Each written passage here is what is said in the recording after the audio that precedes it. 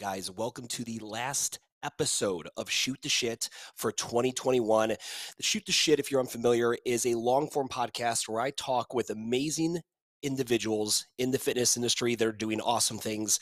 And in this final episode, I am so excited. I get to have Brandon Coden of CrossFit Grandview in Columbus, Ohio. Brandon is not only someone I consider a friend, a colleague, he's also been a client of mine since, end of 2017, going into 2018, somewhere around there. We started working together professionally. And I remember him distinctly. He was one of the first owners I got to work with that had been a consistent $1 million a year gym. I mean, this guy's OG. He's been around him. He's been doing this over a decade. He's been here for a hot minute, and he's done consistently well. And he's always looking to learn. He's always looking to kind of push the level, push, what he's doing and looking to the next step. And I've enjoyed working with him over the years. And he finally has culminated a lot of what I've talked about in my content. And he purchased a very impressive piece of commercial real estate in Columbus, Ohio, further solidifying his grasp and foothold on, in the Columbus market for the type of CrossFit that he delivers, which, to what many of you guys might, you might not believe, is a very unapologetic CrossFit brand. And I absolutely love it. But we're going to talk a lot. Me and Brandon are going to get into the building side of this, his process of going through and buying the building, kind of how he got there in this unique time of this OG before people knew what CrossFit was type scenario, and how he's been able to maintain that kind of revenue, that kind of production, this large, Goliath of a staff that he has in this very large company. Guys, I am super excited for this. Ladies and gentlemen, Brandon Coden. Dude, I'm so excited. You beat out Marcus Philly to do this. I originally had booked Marcus. Me and him were talking about doing this in October, and just life got crazy, whatever. So now we got to pick to do it. But then this opportunity came up, and you buying the building, it just, sorry, Marcus, it just trumped that. I wanted to see this thing, man. That's so cool. I'm very pumped. Thank you so much for having us down here. Yeah, man. So do me a favor. Let's do a 2-minute wrap up as to how you got into the scene, who you are, in case for anyone who doesn't know who Brandon Coden is in CrossFit Grandview. So back in, I would say, around 2007, right out of college, I got a job as a personal trainer when I was sub-teaching during the day. I was a teacher. What'd you teach? Phys ed. Phys ed? Yeah, okay, yeah. Makes sense. Yep.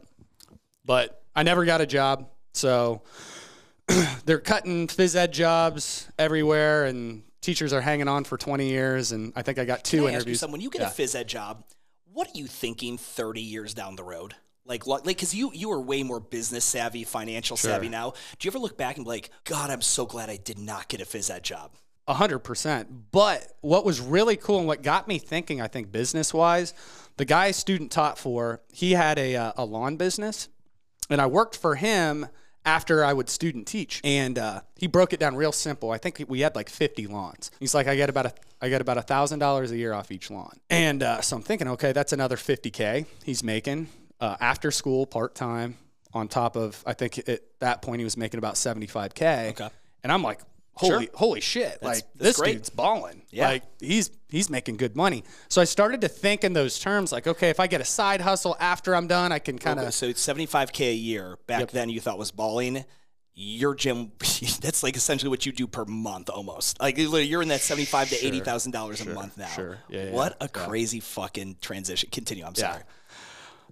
So anyways, it got me thinking that way. And I remember as I was going I remember thinking I'm not going to do this more than 5 years if I get one of these jobs. I'm going to try and get a side hustle or something and probably go that direction. But I like the training adults more than kids, but the learning how to teach kids got me dialed into how to run a group. Because if you got 30 kids, it's a lot easier to run 20 adults who are paying to be there than 30 kids who are getting shoved into your gym. So that helped me there. So after that, a guy, Graham Holmberg, he came on to work at the place that I was at, and we were doing we're just doing baseball lessons, personal training, things like that. And then I was getting more and more into CrossFit online. So we were learning how to do muscle ups, So for everyone who that's listening, not familiar with Graham Holmberg, what year? What was his? Just give everyone the 22nd Graham Holmberg, who he is. He ended up winning the CrossFit Games in 2010. 2010 beats out Rich Froning. Yep. The last year that happened. Yep. Okay. Continue. Yep. And so we started doing CrossFit together. And long story short, a couple years into that, Rogue Fitness, we would go over and buy rings and things like that from Rogue, which was really close to the gym we worked at. And that gym had been a popular little niche spot. Every time we'd go in there, there was usually, a good buzz and a cool class, and we thought it was just super badass. We went in there one day, and I think there was like 2 or 3 people in a class. The coach looked like they were half asleep at the wheel, and me and Graham were talking, and we're like, let's send Bill an email and see if he needs a manager or something. So we did. Bill Henninger, the owner of Rogue Fitness. Yes. So Bill told us, he's like, hey, come over here like that afternoon. He's like, hey, actually, yeah, come over here this afternoon. So we just drove over there that afternoon. The first thing he says is, look around at the gym. He said, do you guys want it? I was like, what? And he's like, yeah, if you guys want to take this over, it's yours. He didn't really know us or anything. He knew of us. We had stopped in and worked out a few times and stuff. But there was no sharing of a P&L. There was no pro forma. It was nothing formal. No. And we really liked the guy that we worked for and everything, but we were like, we just looked at each other and we're like, yeah, okay. Yeah. And a couple weeks later, we gave notice and then we went and took over the gym. By the time we took it over, the thing had they were getting into the equipment. They were about to move it to Steelwood. Long story short, we took over. We had 14 members when we took over. At that point, we ran 2 classes a day, a noon and I think a 5:30 p.m. Okay, that was it. The first month with 14 2009. Okay, 2009. Yeah. So we got. We got after it, got the thing up and running and cranking, and And this is in the Gahanna Columbus location. Yes. Okay. Yes. So it was by the airport. Small little kiosk in like a little industrial park. Yep. So we got that rocking and rolling and outgrew that space after a couple of years. I knew right away when I got in there, because I would come down to where we're at currently. I was 27 at the time. We go out and party and whatnot there. And I was like, everyone who's around here would love CrossFit. And there was no CrossFit inside the Outer Belt, which is, for people who are watching, it's the middle of the city. Yeah. So everything was in the suburbs. There's maybe 4 CrossFit gyms. Little things and I'm like, I got to get something inside of the Outer Belt. So I looked and looked and looked, found the location that we eventually moved to, and we've been in for about 10 years. We moved there. Within 5 weeks, we had added 100 members. So we went from like 120. 5 weeks later, we were at like 220. In 5 weeks, we were fire hosing people. Now, was a lot of that because with Graham's, like his role in the sport at that point? Was there a lot of but because it wasn't that popular back then, even in 2009, because we were talking about it. I used to go to that Gahanna location, Mm-hmm. like me and Ralph, me and my buddies, we'd go there, we'd drink beers, we'd work out, because our school, where we went to school, was just 45 minutes up the road. Yep. So it wasn't the sport of CrossFit that really drove that in. Was it just the right? 2009 is still it's pre-Bach. Oh, yeah. It's pre-Bach. Like, Reebok hasn't even etched that deal. That was 2011, I think. Yeah. So we moved in 2012 to that location.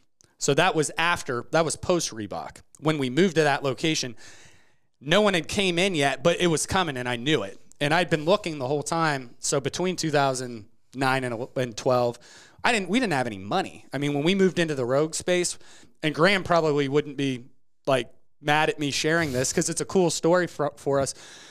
We're trying to get an SBA loan. So here's our stats. We both have under $2,000 in our checking accounts, no savings, neither of us. We had identical stats. Each of us had, I think, $5,000 in credit card debt. Nice. And $30,000 in student loans. And both had vehicles that were worth under $2,000. So I think he had like a Ford Tempo and I had an old Ranger that were like 50. Candidates yes. for lending. So it was like we had no cash and no assets. No assets. Tons of liability. Tons of debt. Tons of liability. So that was our stats when we got started. Did you get the loan? So we did get it, but it was a horrible terms. Like they wanted us to pay the whole thing off in like 10 months. So they had like a balloon payment at the end? It was horrible. No, it was just like, It was just a 10-month term? yeah, it was like a $20,000 loan, and they wanted us to pay like five grand a month to get you yeah, there? it was like no. So then we got and then we got a private loan. Okay. Yeah, we just got a private loan. Someone's like, "Oh yeah, I'll give you 20 grand." Was this like a member or friend or something like that? It was a relative of mine. Okay. Yeah, and it was a small loan. He's like, "Yeah, I'll give that to you," and he did, and I paid it off quick once we got it. But long story short, I'm looking, build the business up. We get it to our Grandview location, and at that point too, it was a combination of right time, right place. That was when CrossFit was starting to like percolate. It was getting going. Did you and Graham split at that point when you moved to the current, not the new location we'll talk about in a second, but your current location? Is that when you guys split? We split a year after that. A year after that? Okay. Yep. He was there with me for about a year. So we got there and the thing started blowing up. Gym started to just take off like a rocket ship. So it was really cool. And it kind of validated. We had actually had a ton of success before that, like games wise. So every year we were at that Rogue gym, we put teams, individuals, and it was a small little gym. The last year we were there in 12, we put Graham, a girl, and a team in. So to the CrossFit Games. Yeah, to the CrossFit Games. So all three. So we had some good notoriety as far as like the game stuff went. Yeah. But no, it was the location. So where we were at previous, I did a demo like thing within 5 square miles. I think there was 45,000 people at our old location. And where I was looking at our new one, there was 450,000 people in 5 square miles. Sure. So it's like, we got to get there. Yeah. And get a bunch of space, a bunch of parking. Yeah. So if you're not familiar with Columbus is, you say Columbus, but there's just tons of boroughs and little mini districts. And you're in Grandview now. You started in Gahanna. Yep. Your new location, luckily, is just 400 meters down the fucking road in Grandview from your previous location. It's funny, man. When we connected, we started working together in like 2018 kind of scenario. I think it was right around there. And I remember when I saw the name, I was like, why does that sound so familiar? And again, like, I literally would go down to the CrossFit, the original Rogue Fitness back when, they had, the one thing I always remember about that, there was a bell in the middle of the gym. If you wanted to cancel your gym membership, you had to come in, climb the rope, ring the bell. And I remember one of the guys saying, like, you got to do it during the 6 o'clock class, whatever class you typically go to, like ring it to let us know that you're canceling your membership. Like, it was hardcore. it was written in the contract. Yeah. And it was still in our contracts years later. So at Grandview, and I didn't even remember it, someone called it out and we had to actually pull it out. Somebody's like, I want to cancel, but I don't want to climb a rope in the middle of the 6 p.m. Yeah, class. they were like, wait, I have to ring a bell. And I think it was their biggest class of the week. It was Saturday. It was like their one Saturday morning class. You'd have to walk because they had the racks on the side. You'd have to walk through like a tunnel of people. Like Shame. Like that scene in fucking Game of Thrones. Yeah. So I think the thought process is in like Buds. Yes, correct. Yeah. When you ring the bell. And so that was the thought process. Like you're tapping out like in Buds when you know, military, it's Hell Week or 100%. whatever. Yeah. So 100%. that was the thought process. Yeah. I remember they had they had the rubber and the floor, and then they had lifting platforms like anyone else, but they had black lifting platforms. It all kind of blended in. Yep. And I remember the first time I ever went there, we did Murph, and that's when Rogue doesn't do this anymore. Typically, like you see that Spiel bar, that singular bar. But back in the day, there was this, if anyone's had a road rig, around 2014 and younger, a Rogue rig would have a pull-up bar that had a standard pull-up bar, and then there was another one about 4 inches above. And I always had people like, why the fuck is that top 4-inch bar there? And when I would go there, what I was told was, get your chin above the second bar. Which eventually, what ultimately became a chest-to-bar pull-up. And I don't know if that was the origination of it or whatever it may be, but bottom line is, like, I just remember the origins when the gym was this big and they were kind of making equipment on the side, and then it flip-flopped. So when you and me connected, we started working together, it was so funny how full circle that came. We were even talking earlier, Dan Sistoni, another guy who went to this middle of nowhere fucking school. I did not go to Ohio State. I could not get in if I could have blown the dean and I would not have gotten into Ohio State. And but Dan was a guy who went to my school, and I got in a lot of trouble, and I had found CrossFit, and I was doing strength and conditioning shit with some of the teams, and he caught on to it. And then later on down the road, he's working for you, and it's just so fucking funny how things come around full circle. So I want to phrase this up. So everyone I've done Shoot the Shit with is the Khalipas and the fucking the Kelly Starretts and all that, right? But the reason I wanted to do this with you, right? You may not have Khalipa star power, but you have done something that every single person listening to this anyone who puts up with my bullshit and watches my content, they would dream about the success you've had at this thing. And I know firsthand it's not as easy as, I happen to be in Columbus, right place, right time. Luck plays a factor in all of that shit. But I really want to talk about it. And I actually was taking some notes. I was on the plane here, chugging some mimosas, and I took some notes. So since we started working together, in 2018, you were averaging around 80K a month. 2019, 85. 2020, with COVID, your average only dropped to about 80. It really was. I mean, you didn't die. Yep.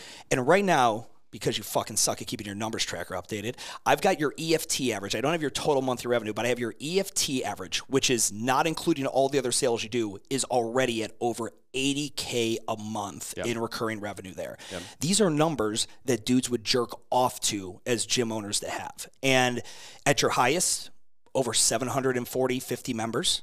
You know, at your lowest, least numbers I've got is around 500, and that was the COVID era kind of scenario.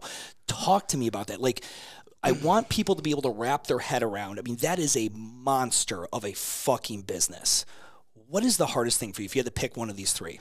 Sales, HR, or retention? If you had to pick out of those three elements of your job as the CEO of CrossFit Grandview, which one is the most draining on you? The most draining on me, I would say, is HR, and we don't have much turnover.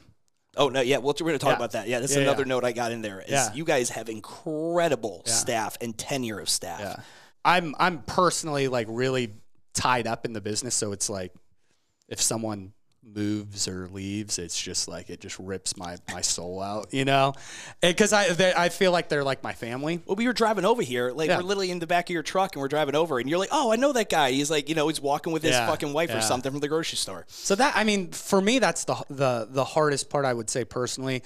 But I would say retention, just because of the area we're in, due to the fact that it's just like a young mobile population. Like, people are like, hey, I'm taking off, I'm moving to Chicago or whatever it is, or I'm from out of town, or it's a lot of we have a lot of grad students or people who work for the university, whether it's coaches. You got Ohio State, you got the Columbus University's down here too, or was it what's Columbus? Is that what it's called? Columbus State. Columbus State, that's it. It's mainly Ohio State, but I mean, we'll have a good example. We've had quite a few like assistant coaches for football, lacrosse, all those teams. And, once you lose your head coach from one of those teams, like everyone's gone. So, people are moving in and out of the area, and we have tons of apartments and condos. And, you've talked a lot about like, hey, you get 2 lease cycles out of them. Yeah. It's not like when we were back in Gahanna, when we'd have someone, I mean, they were there, they weren't going anywhere. So people come and go a little bit, but they come too. So it's just a little bit faster churn than like a suburb CrossFit gym would be. Do you like the transient market of a university town? I you get them in because they're like, Ohio State and all the universities around here are doing your recruitment for you, essentially. Sure. I do, but then it's something you have to like prepare for all the time. Like, okay, here it's May. We got to try and keep revenue up and get, a lot of kids are leaving school this year, seniors. Yeah. So we got to get, and then you've had someone for 3 or 4 years and it's kind of sad to see him go and all that kind of stuff. But no, I mean, I wouldn't have it any other way. So let's go back. You mentioned HR, and you do have very little turnover, but let's talk about the HR monster that it takes to run this, essentially $1 million a year gym. Yep. Walk me through your staff. How many staff members in total, and then break that down like full-time to part-time? So we have about 7 full-time or full-focused coaches. Yep. And then our front desk staff, probably another 7, and they're part-time. Sure. And if anyone, for full focus, it's a term I use. I actually stole it from a guy named Sean Ryder, a really good gym owner out of Virginia. And full focus just being, in this industry, you're not going to do 9 to 5, 40 hours a week. You're going to do 5 a.m. to 9 p.m. Like, the average full-time employee is probably clocking way over 40 hours a week. It's just the nature of the weird hours of group fitness. Yeah. And full focus, essentially, just meaning for anyone listening, this is their full-time thing. They don't have this and 2 other part-time jobs. Like, they are fully focused on this career. Yeah. Let me ask you that. Walk me through. So you move into the Grandview location you're currently at. Yep. Who's your first full-time hire? Like, talk me through that process. So it was Dan. Okay. So at the old gym, it was just me and Graham split the day in half. Sure. You know, that was all it was. When we moved, we knew we were going to expand the schedule out. We only ran, 4 or 5 classes a day back then. And neither of us wanted to get up at 5 a.m. anymore or 4 in the morning. So we were both like, okay, we need to hire someone and then add more classes in the morning. And I told Dan he had done an internship when he was at Muskingum. When you graduate, give me a phone call. I want to hire you. I have this project in the works. I mean, that was a year and a half, 2 years before that. So he calls me and I'm like, okay, we're like 6 months away from this happening. And it was between him and actually Dan Bailey had the CrossFit guy had wanted to work with us as well. Do you ever bust Dan's balls? Like, I picked the wrong Dan. You ever fuck with him? We talk about it now, but it's funny, yeah. So, and I'm still friends with Dan Bailey too. But Dan Bailey would have been gone. Exactly. In a couple months. He would actually been the worst employee. Stoney was a way better. 100%. Dan was like, so my wife now, who was my girlfriend at the time. Did you meet her at the gym? Yes. Attaboy. Absolutely. Attaboy. So, my wife was a manager at Lifetime Fitness, and both of them sent them to Kate, and she got both of them jobs at Lifetime. Dan got the job before his first day, said, hey, Kate, I'm going to move down to Cookeville and live with Rich. And then he was at like Tennessee Tech or wherever they were at. So he did that, and then I was like, okay, Dan, Kate's going to get you a job at Lifetime, put you on ice until we open this up. And that's exactly what she did. So put him on ice. He worked at Lifetime for 4 or 5 months. And then day one that we opened at CrossFit Grandview, he was our first full-time coach. You essentially were able to leverage your wife's role at the Globo Gym to be like, listen, I'm going to get you a job there to hold you over because, you leave Muskingum, you need to be making some money, but this is the real plan. We're moving into this Grandview location. Here's the big thing. Exactly. Okay. So he's your first employee. Talk to me about how quickly thereafter did it grow into adding more? Because I think it's a lot of guys have a hard time finding that first person, let alone like, okay, I got that person. And then what I generally see, if you don't realize, okay, once you get the first person, you're now on a clock. Once you fire that first-time employee, that full-time, full focus, their fulfillment is here. They're like, holy shit, I'm living the fucking dream. I'm a full-time coach. I might be making dick, right? I might be making a ton of money. So compensation low, fulfillment's high. You're now instantly on a clock once you get them. And that clock is hire the next motherfucker that's going to allow that person, once their fulfillment tank gets filled, because you open up at 5 a.m. every fucking day for 12 months. Yeah. Eventually, as you age up, you're like, just not sure I want to do this anymore. Talk to me about the HR, how you filled in the rest of the team after Dan. So we did it similar to how I think a lot of CrossFit gyms run currently. We had 2 or 3 part-time coaches who filled in a couple classes here and there. Gave Dan some relief. Yeah. And then there was a girl, she was pregnant. She had a job. She was maybe front desk at like an apartment complex. But she was an amazing CrossFit coach, and like on our CrossFit Games team. So, but she was 8 months pregnant, and we're like, okay, when you have your baby, you do your maternity leave or whatever it is, we'll bring you on full time. And then she ended up working for us for about 6 years, and so she was the second employee. And then she still works for us part time to this day. She's a firefighter now. But I should have gotten the stat out. How many years now are you an affiliate owner? 12. 12. Yep. Dan's been with you for how long? Since day one at Grandview, 9.7. Yeah, so that's an impressive stat. Like I was, I've been an affiliate owner. When I hear you've owned a micro gym for 10 years, I give you a high five. When I hear you've got an employee who's been with you 10 years, I fucking jerk you off. I'm just like, I'm so like, because you don't see that. That is such a fucking unique thing. Like, it's so rare to have that. Do you how do you think of your staff now going forward? Like, okay. Like, because you've got kids, you've got married, you've got new aspirations, your lifestyle is more expensive than it was when you and Graham were splitting shifts. Sure. How do you think about creating continued compensation? Because there is a ceiling too. This does not, like, the numbers in their micro gym just don't climb.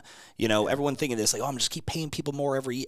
No, there's a fucking ceiling on how much you can pay somebody in this industry. Even with a company like yours with 600, 700 members, there's still a fucking ceiling. How do you think about keeping compensation and fulfillment at a level so you don't have to find Dan Sestoni 2.0, or do you just accept the fact that someday you're going to have to find the 2.0?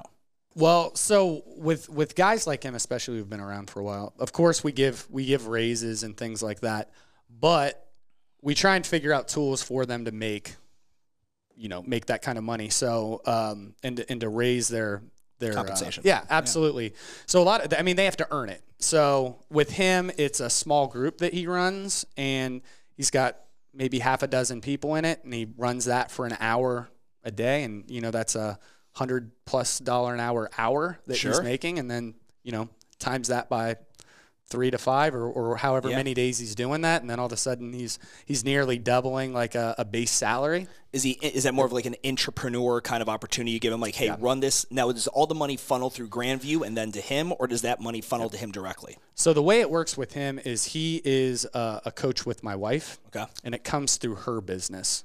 Yeah, and so for everyone listening, Brandon's wife is an absolute thug. I remember I got on a call with her, and I remember telling her, like, you might be more of a thug than your husband. Like, you're fucking. This For sure. I agree with that. This is incredible. 100%, She has an amazing called The Body Biz. Yep. It's an online nutritional coaching company. Yep. And I mean, I think I've got it in here, but I remember looking at the numbers. I'm like, this girl is making, and I don't want to blow up all her stuff, but she's making really, really strong 5 figures per month in profit on this online business. Yep. I mean, absolutely incredible.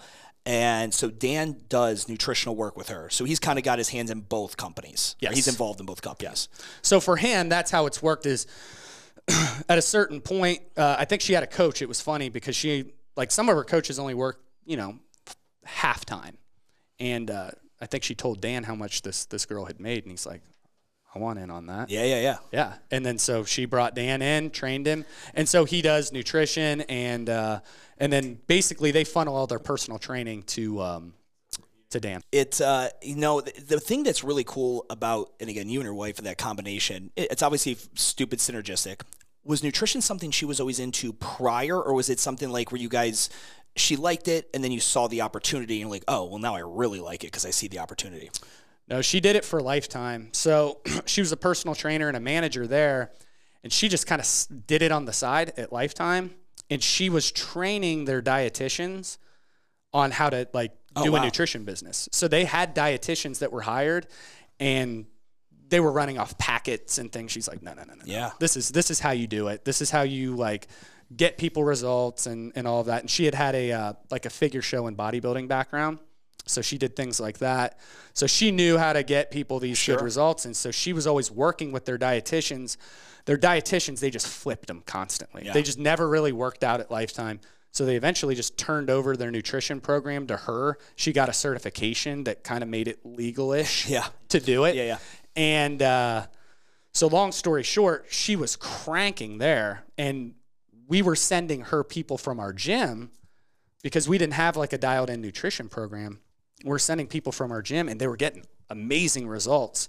And it was kind of spreading like wildfire. After a little while, all of our clients at Lifetime were CrossFit clients. And what they basically brought her into a meeting, and they're like, hey, we tolerated it for, a year or two. You can't work with any CrossFit clients. And that's just because of the Globo Gym CrossFit line in the sand kind of bullshit? Well, it was, they weren't Lifetime. She was running everything through Lifetime, giving them 50, 60% of whatever she was making still, but they just didn't like that the people weren't from within there, and they're like, we're cutting this off. You're not going to do it. We know you're going to probably leave. And they're like, you're going to turn over all your clients or whatever to us and do it this way. And they're like, when would you think? How long would that be? And she's like, that today's my last day. I remember I'm out of here. I was looking at when you told me the name of the company, Body Biz. I'm like, how is that URL? How is that not taken? I had it what a great name. No, she's incredible. And that's the thing that's interesting. Part of me thinks if I had someone come to me and it's like a client, they're like, hey, I listened to your conversation with B, and I want to create my own kind of version of CrossFit Grandview. I want those kind of numbers. Yep. Number one, if you have a partner, if you're married or you date, whatever, you need somebody who's in it and also has that entrepreneurial grind as well. Yeah. Could you imagine if Kate she didn't own her own business. She had a 9-to-5 job as a dietitian somewhere, and you ran the hours you had with the family you have and the kids and all that. Like, it just wouldn't work. No. I mean, realistically, and I don't want to like make a blanket statement for anyone listening whose wife is a 9-to-5er and is completely cool with their entrepreneurial grind, but like that would not probably fucking work. No. Odds are. No. Talk to me about this. How do you guys talk about business when you go home? Do you guys talk business? Do you give her advice on hers? Does she give you advice on yours? What is that like from that work-life balance? That's every day, all day. It's all day. Every time I come home, that's like what That's what you're talking about. We get right into it, and we try and separate it sometimes. You know, we're like, okay, we need to change the topic. And we're always talking. I mean, that's just what we like to do. We're into it. She's into her thing. I'm into my thing. She's a great mom. She's at the gym. She packs in what I would say most people would do in like a 10-hour day into 4.5 hours. She is half hour to half hour to half hour busting it. Yeah. Like it's impressive. Like she throws down, is out taking care of the kids, but does it, in 4.5 hours. How many kids do you have? 2. 2. What are their ages? 2 and 5. 2 and 5. Yep. Is that it? You do more? That's it. That's it. Yeah, I'm done. How do you know you're doing? You get a vasectomy? I'm telling you, I highly recommend it. No, but highly recommend it. But I'm done. But I'm done. Yeah. See, you say that, but biology just doesn't give a fuck sometimes. I hear you. Oh my god. I've had that conversation before. Are your kids involved? They come to the gym? Do they like? You see the cute videos of like the gym owner with his daughter on the rings and all that kind of shit. Like, are they involved? Do they come by? Do they get an idea what daddy does? Not much. Not really. Yeah. It's a distraction. When they're older and when like at this new space, we're going to have a kids room. They're going to be there a lot. Sure. Once we have that set up. It's just not set up for kids. Yeah. I mean, the gym, and I've heard you talk about it on in some of your content. Like it's built for, 25 to 36-year-olds. That's the way our current space is set up. We don't have an area for them. We can't have kids running around. Yeah, in your demographic too, they look at kids and are like, that's my worst case scenario. You've got these 2-year-old Ohio State grad. They're like, that's the worst STD I could get right there as a kid. Sure. That's the worst thing that happened to me. Yeah. But it's so funny because we were touring your new space, and one of the first things you showed me was the kids' room, and I'm like, kids' room? This is the young, sexy Grandview market. And so talk to me a little bit about that. How do you vision the market growing with you? Because this is one of my arguments for why I think client acquisition is more of a priority than retention. One of the reasons is if you retained everybody, you then need to constantly move the needle of your client service. So if you retain everybody and they all start coming to you at 24, and then you retain everyone for 10 years, and now they're 34. I promise you they're probably married or engaged to some degree. They might even have 1, maybe 2 kids. And then if you retain them for another 5 years, now they're almost 40. You realize the service would have to change. It can't be the same thing that they came in and, you got to have daycare. Sure. You got to dial down the intensity, not make it so whatever. You can't have as much, at my gym, we used to have keg stands on Sundays. We do like workouts and do handstands off kegs. Like, it would just have to change. How do you think of that avatar evolving? So it has. So our population has grown up and the offerings have changed slightly, but it's pretty dialed in and locked in now. And we hit our main demographics are that 25 to 36 and then 36 to 45 is that next biggest crowd that we have. And that is normally earlier in the day for the most part. Sure. It's just, it has evolved. And what we kind of have now is what's called our all levels class, which caters to everybody.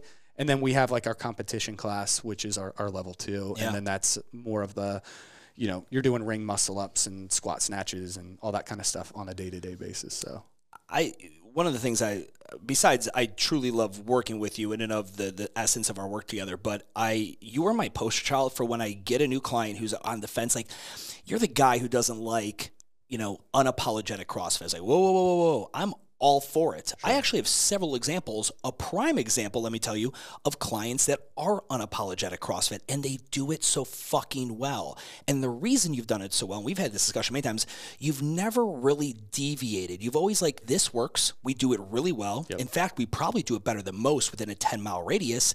Why would we ever change it to potentially make more money? Now, for a period of time, we were working on this Rev program. We had some other ideas and stuff like that that we played with. But by and large, your core service offering, the 600 to 700 people per month are coming in for this unapologetic CrossFit. Has there ever been a time where you've been very close to be like, I should do the 6-week challenge fluffy muffin thing, or how were you able to stay on that? Because a lot of owners instantly want to become that Swiss Army knife the second that their pocket knife isn't generating enough revenue. Because that's what's built everything. And it's what I'm into. So at the end of the day, I'm personally just into it. I like to do CrossFit. I like to train. And then all the people who come here, that's what they're coming for. And if they look up CrossFit in Columbus, I think we're, you're there. We're the spot, you know, and that's what I'm into. And so at the end of the day, like if I was really into something else, maybe I'd start to look at that. But I like CrossFit, and Columbus is just such a, because again, I have you, and then I've worked with someone who you're a good colleague with, Jeff Bennick, who's got Friendship Fitness. And you hear the name, you got CrossFit Grandview, these young, sexy competitor kind of kids, and you got Friendship Fitness. He's a little bit more family oriented. You guys are both in the real estate game now. It's such this cool parallel. And maybe I just haven't been fortunate enough to work with other colleagues in the same city to see that. Now, Columbus is obviously it's the fucking capital of Ohio. It's a huge fucking city. But it is very cool that you can just like CrossFit is not a niche anymore, in my opinion. It's a general. You got a niche into what kind of CrossFit you offer. And I remember I screenshotted it too, because I didn't know if you were ever going to change your website. The original website that, at least when we started working together, it had a dude deadlifting. He looked like Leonidas from fucking 300. And it had CrossFit Grandview in the back, and he was shirtless, and he had, 225 or whatever on the bar. He's deadlifting. And I would show people that. I'm like, what do you think of that? They're like, oh, that's intimidating. There's no way that'll sell. I'm like, bullshit. He can sell that. You can sell that if you go deep into it. But the second you pussyfoot around and you make advertising that for Sally, who's 45 pounds overweight, and you're going to cater to that, you've now deviated from this one thing. Have you, as time's gone on, obviously you've got this college demographic, which is interesting. You mentioned your demographic growing, and it has grown. But you still have this one part. Let's think of a whack-a-mole for everybody listening as a visual. You've got this one hole where the one mole pops up, and it's just constantly the college kid, 20-some years old, young. And that's never going to change in age. It's never going to change in core values. They're always going to be drunk college kids looking to get laid. But then you have these other holes where these other moles are popping up, and that's your demographic that's kind of aging over time. How do you manage the two? Because those are two different humans. You're like that guy that we passed today. He said he's been a client for forever. He definitely doesn't relate to the core values of the college 22-year-old. How do you handle that from a business perspective? That's a tough one. That's what we do here on Shoot the Shit, right? I mean, that's something I don't think I've really thought about. I've never storyboarded that out and been like, okay, here's what we're gonna do. What we do, and we do, I think, better. I would say, we do anything better than every CrossFit gym in the entire world. We have the best parties and social gatherings, and we get all those people together. Everyone noticed how he didn't say coaching, community, or programming. He said parties and social gatherings. Lean into that for me. So next Friday, we're having our holiday party. I basically throw a wedding for about 300 people without the wedding. We drink, we dance, we have people dress up, put suits on, and do all of that. Fuck, Ralph, we should have came down next week. I have a DJ who's done it the last 7 years, and then the people want to get rowdy after. They go out to a bar that's right there. I've only done that once with them. It's incredible, but we do that quarterly.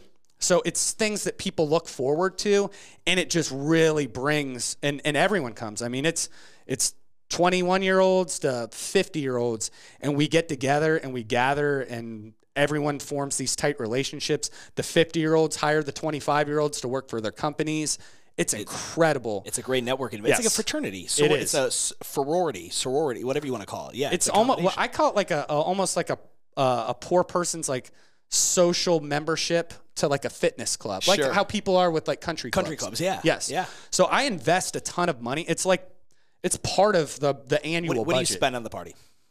On that one, $15,000. That's awesome. Good for you. Good for you. I think. are right around. Yeah. That. Yeah. The other one's not nearly as much. Sure. Yeah. Those are smaller. Yeah. Smaller. Like okay, but that one is the one where it's like everyone's ready for that. Yeah. And it's incredible because those are the things that I can't graph on an Excel sheet. Yep. No marketing ROI guy can get up and show you the long-term tail ROI of that. They're just like, I know that this event through pictures and fuzzy memories, because my members maybe take fucking shots of Jameson the entire night. Like, I know that magic happens there. Yep. And it's unexplainable. No MBA can explain it and break it down for you.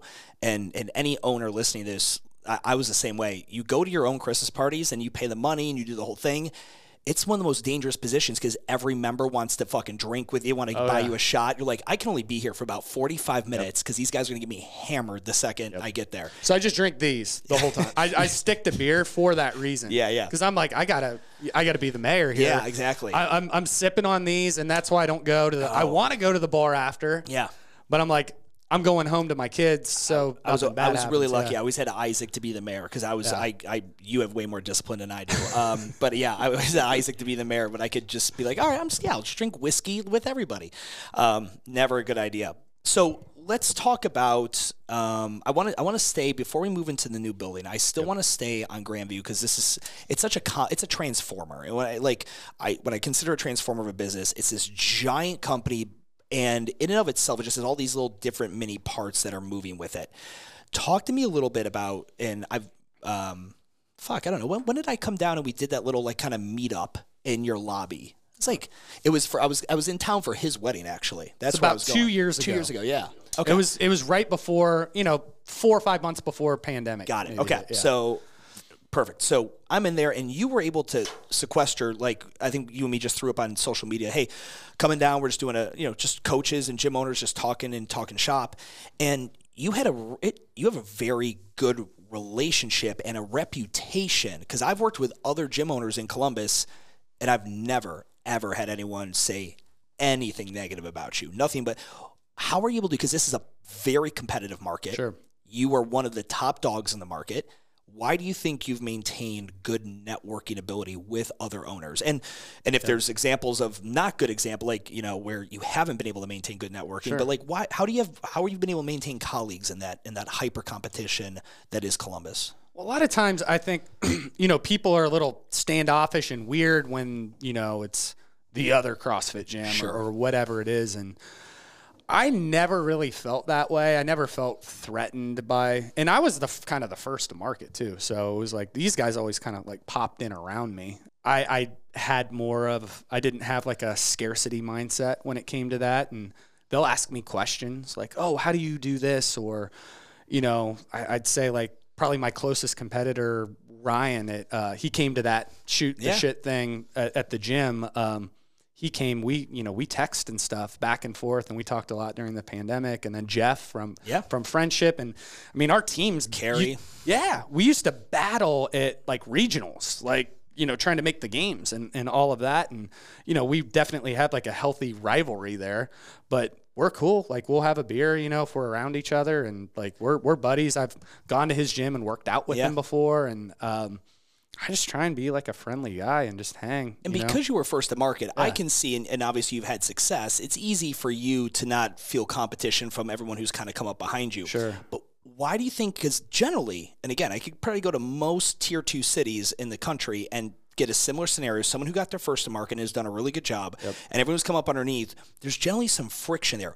Why do you think the Carries and the Jeffs and the Ryan and all those people don't have an issue with, like, what is it you've done? Like, is it, I mean, if someone picks up the phone and calls you and has questions, did you guys ever do any kind of meetups, like outside of that formal thing that we did? Why is that? Because generally those that are both behind you, looking at you, that's generally where the friction goes. Rarely is the top dog looking down on people the issue. Why do you think that is? I think with a lot of them, I did pro bono consulting work with them. Yeah? They'd want to hang and ask me Talk questions. shop. I'd let them come in. We'd sit in my office. I did it for years. I did a lot of it. Like, come over, we'll talk for a half hour. I'll walk you through the gym, show you what I do. Kind of lay the playbook out, and just be like, this is how we do it. That's kind of an open book. It's so funny. Yeah. Anyone who's done this long enough and they're like, I thought about getting consulting. And I told the guy, I'm like, I guarantee you already have. I'm like, think of how many coffees you've had with another gym owner where you just took your time to give them your experience. And they're like, oh, fuck, yeah, I've actually done a lot of that already. I'm like, see, you're already fucking doing it. Now just you can charge for it at some point. Sure. So, all right, let's migrate to what you're doing now. So obviously, I have my note in here. I look it up. When you first came to me with the idea of, not the idea, but like, hey, I've got to buy a building opportunity. You and me had talked about this on calls prior. What if? Columbus is a tough fucking market to buy a building in right now. Absolutely. It's the state's capital. Everything's going on here. Every developer and conglomerate's already snatching things up. Yep. Walk me through how you got to where you are today. What was like, the first little like, oh shit, there's an opportunity here, and just walk everyone through that. Well, I think first and foremost, you have to have the money to do it. And I really credit my wife. I'm not a big spender. I don't care about, I'm not like a materialistic guy. I don't like want to have a bunch of stuff or live in a castle that's trying to ball out that way. I like to work out and go to work and do my thing and then come home and hang out. And we like to travel. If we do spend money on one thing, it's traveling. We go to the beach a lot. Where do you go? Turks and Caicos. That's our spot. So that's like our spot. We go there once a year. And then previous to kids, we went to Cabo a lot. Nice. Yeah. So love beaches. You look like you tan well. Yeah. You got good. Yeah, you look like you tan well. Yeah, my dad's Lebanese. This would be a surprise to you. I don't tan that well. But no, I love the ocean. I love beaches. So that's what we like to do. But my wife is extremely diligent on saving. About half of the money we make goes to saving. Half of that would go to retirement. The other half into a brokerage account that was still getting some points on it. Yep. But we could pull without taking a penalty. So we did that until we bought a house. And then ever since we bought a house in 2016, we've been doing that for that opportunity to buy a building that we had talked about. So we saved, again, about half of our money. The market started doing good the last few years. And when that opportunity came up, we just had the money. I mean, it was like everything we had and then some. It's an expensive game to play. It definitely is. But we had that 10% on a SBA 504. We had a partner actually about ready to come in because we didn't think we quite had enough money. And like every last drop, we had the money saved and we were able to get that 10% down to do the project. So if you don't have the money down, you need to bring someone in and do it that way. So let's talk about the money for a second. Yeah. You recently just you doing Insight now? Are you doing there? Who are you doing for? Who's your tax accountant? Is it we have someone who's local. Got it. Okay. Yep. So who do you, when you're talking, because again, when you're bringing as much money, there's a big pile of revenue and then it's all got to be allocated to these certain areas. Yeah. Has that been a learning curve for you over the years? It still is. I'm terrible with, math was what held me back in school to, take it to, graduate levels of college and things like that. Like that, I was. Did you have math tutors? Absolutely. I had math tutors too. In high school. They hated me. They called me stupid. It was the worst. Yeah, it was bad. I had one in college who I basically convinced, took him out for beers. Asian guy and his girlfriend was the TA who ran the class. And I was like, man, I'm going to be a phys ed teacher. Why do I have to have like pre-cal? I can't pass this class. I'm getting D's and F's on every test. I'm trying really hard. And it was the second time I'd taken the class and I needed to graduate. It's like the 11th hour of college. I'm done. And I'm like, shit, here comes my grade card. Like right at the end, I'm like 24 years old trying to get out of college. Yeah. B+.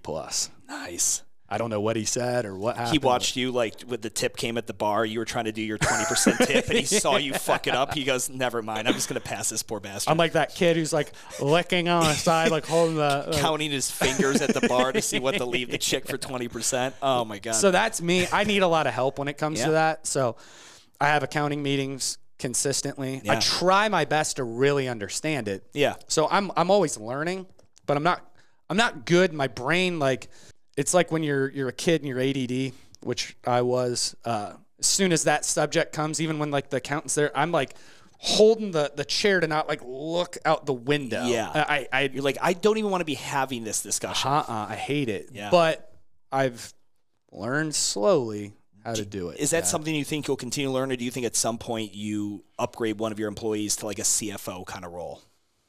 That my accountant sort of is at this point. Like we pay a premium service for it. Yeah. Okay. So he's 24-hour on call kind of guy. He knows. Yeah. If there's a spike in expenses, he's like, "B, what's going on?" Yeah. So we have that like control in place. So what was the moment? I want to stay on money for a second. What was, because this will make great clickbait mini content. What was the moment where like the money hit your account and like after a months of revenue of memberships, where you're like, oh fuck,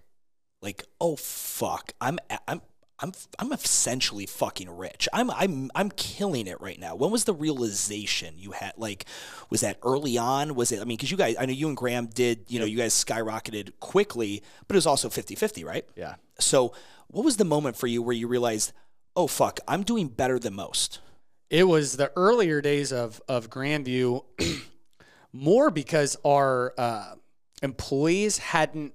Like, I hadn't added the overhead to the volume of people yet, and it was a runaway train. Yeah. Which, when I ended up buying Graham out, affected the stock price of the damn business a lot. Yeah. Because it was so profitable. We had 2 coaches, a couple part-timers. Salaries hadn't met it, and we were just dumping people into this gym. So it's we're all paying ourselves, and this thing's kicking off. 30-40% margins. Yeah. It wasn't sustainable at all. Sure. But it was just like, it was just going. And I was like, oh my God, this thing is like, it's an act, like the bank account was just growing exponentially every month. You guys had a good separation?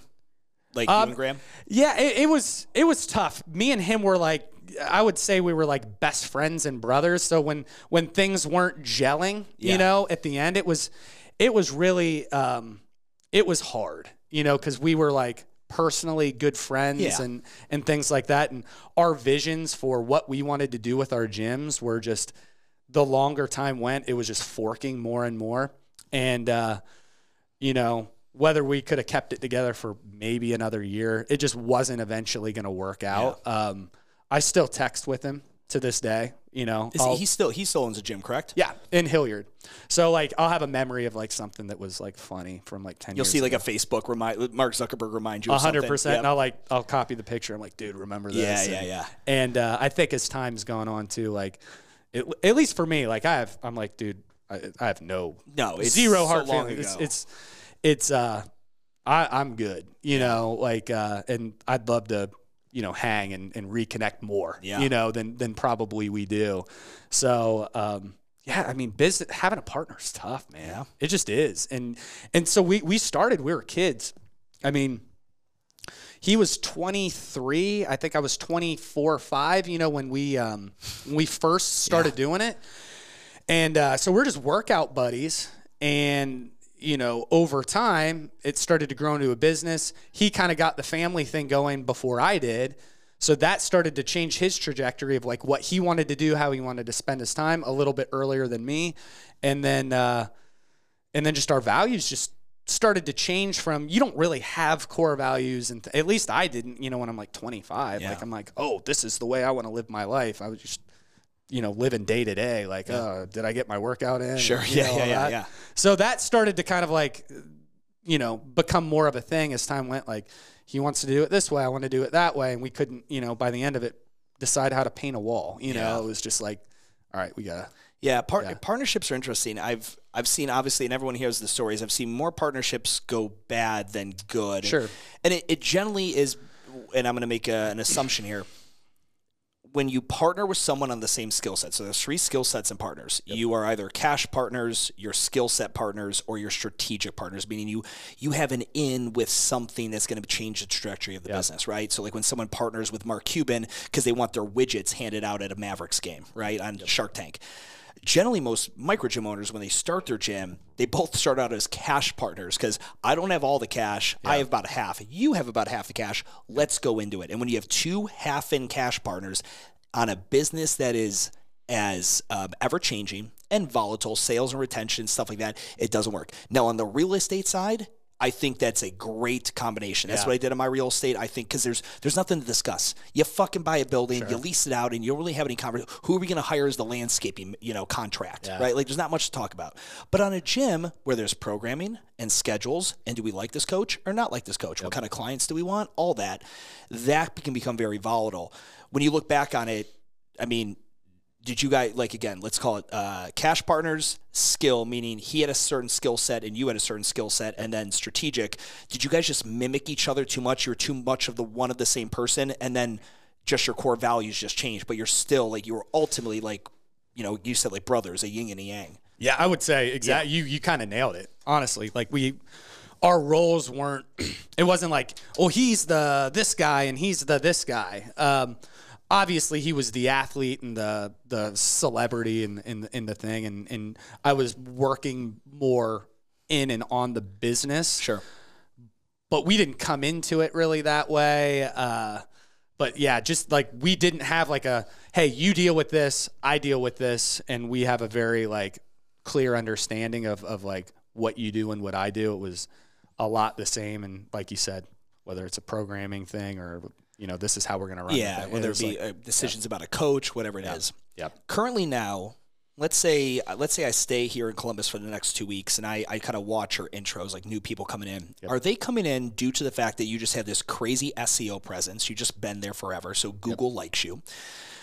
Or are you getting people because of the reputation of, like, that's a badass place to go, like that badass workouts, CrossFit? Like, where is the reputation for Grandview currently? Would you say, is it more like, oh, I want to get started with fitness and I go there? Or is it like, oh, it's the closest thing to me? Where does the reputation come from? All of the above. Okay. 100%. I mean, it's just like a pie graph. Sure. And I couldn't tell you the percentages of all of it, but it's all of the above. It's the web presence, the social media, which, by the word way, of like, mouth. your guys' images were so fucking good. I was making my little story post, and I was like, I'm going to steal one of his photos in here. I was like, they're all so fucking, like, you guys have just done such a great job on the social, man. Like, I'm really happy with that. It's interesting because of your demo, and with it growing, it is something at some point you're going to be like, all right, we got to, like, you're playing this whack-a-mole, and don't fix what's not broken, right? I'm a huge fan of that fucking phrase. Like, stay with the course. Yep.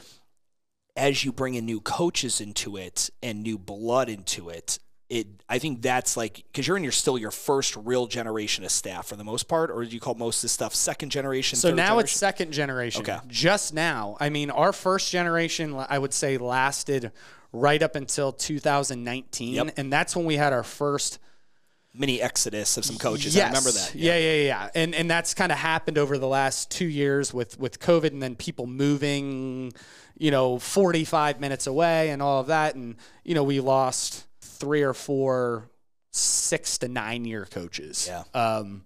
And yeah, that's tough. I mean, so I think what I'm doing with it's like the generation 2, what I have to work on more is reestablishing core values, because everyone was dialed in on that and knew what we were all about. So these guys are coming in after this thing's kind of rolling. It's their second or third gym that they've been to. A lot of them, they still have an idea from whatever their first gym was. So it's like, okay, reestablishing, hey, this is who we are. This is what this is for, and this is what we're all about. And the thing that's, you'll experience this now, not only just clients coming into your new facility that we're going to talk about, but staff. They're going to come in and be like, oh, this place is fucking rocking and rolling. This is like the Ritz. This is a sophisticated business, which it is. But you're right. They're going to come into, and they're not going to have the culture of what it was. Exactly. And there's going to be a history to it. One of my favorite stories from corporations that done so. Belk is a department store, really big in the South. It's one of the college games that happens at the Carolina Panthers Stadium is the Belk Bowl. Well, Belk, like every department store, has been eating dick for fucking years, right? Like all these Instagram and Etsy stores are just crushing them 1% at a time. So Belk had a huge bunch of layoffs, shut down a bunch of locations, mall department stores, and then they had a revitalization because all the new people they hired had no fucking clue where the company came from. So they took a bunch of their HQ locations on each coast and they built out these amazing kind of like this, a very much like a co-working location like where we're at right now. Yep. But the walls are like an entire museum of like where Belk started and how Belk got to this, and then just going through fucking 80 years of history. And I mean, like, it was so much so you'd go to get the coffee or go get the bagel at the free thing, and you couldn't help but start taking it in like a museum. Yeah. And they said that was one of the things that really helped change the trajectory. Now, I don't know whether department stores are ever going to be saved, but I think from an HR standpoint, I think from the stories that I've read anecdotally, that really helped change the trajectory, because you don't know what you don't know. And going into this scenario, you know, you have new coaches coming in here who won't know the Graham story and the Gahanna story. Yep. And where you were at and now where you're going now, and they're going to take for granted this building you're building. They're just like, oh, this thing's dope, whatever. Like, whoa, you have no fucking idea. Yeah. And when you think about that, have you given any thought about how you're going to retain that for keeping, you know, the core values and kind of where you've came from alive for the second generation of staff? So I think I had talked to you about the one idea I had in the lobby was to basically do what you just said. Timeline. Yeah. Do a big timeline of it. But I think it's just talking. I mean, it's just having conversations. It's taking those guys out for a beer and being like, hey, man, I'm not like a trust fund kid. Like, you know, I told you me and Graham's story. Like, we didn't grow up with shit, either one of us. I mean, he's from Newark, and you know, you need to make them listen to this podcast. Is what you need to do. They need to listen to this. As part of their onboarding. Absolutely. Like we didn't have, you know, neither of us had shit, and no one gave us anything. I mean, we got opportunities and executed on them, but no, it wasn't like, oh yeah, we had, you know, our rich parents just kept like funneling money to us until this thing took off, and they're bankrolling this whole thing. No, I built a business from. I did take over a current one, but it had 14 members, and got a loan for $20,000, turned that $20,000 loan into a $100,000 loan for the CrossFit Grandview, and then turned that $100,000 loan into, you know, I'm not going to discuss what I paid Graham. That loan, paid that one off, and, you know, fast forward to this is now like a 7-figure loan. Yeah. So I turned the $20,000 loan slowly into this 7-figure loan, you know, in a 10-year process, basically. So for anyone who's listening, who's been paying attention, they might be connecting the dots. Wait, you took over Bill's spot, Bill Henninger, co-owner of Rogue Fitness, and that location was called Rogue Fitness. That was just the name of the gym, and it was a CrossFit affiliate, and that was before you had to put CrossFit in front of your name or anywhere. What did that look like? Did you try to become a Rogue? And I know the answers to this because we've talked, but I want to do it for the audience. Like, talk about the naming convention process. Yeah, so we're moving to Grandview, and I'm like, oh, this is going to be cool. I'm going to put Rogue Fitness right in front of our building.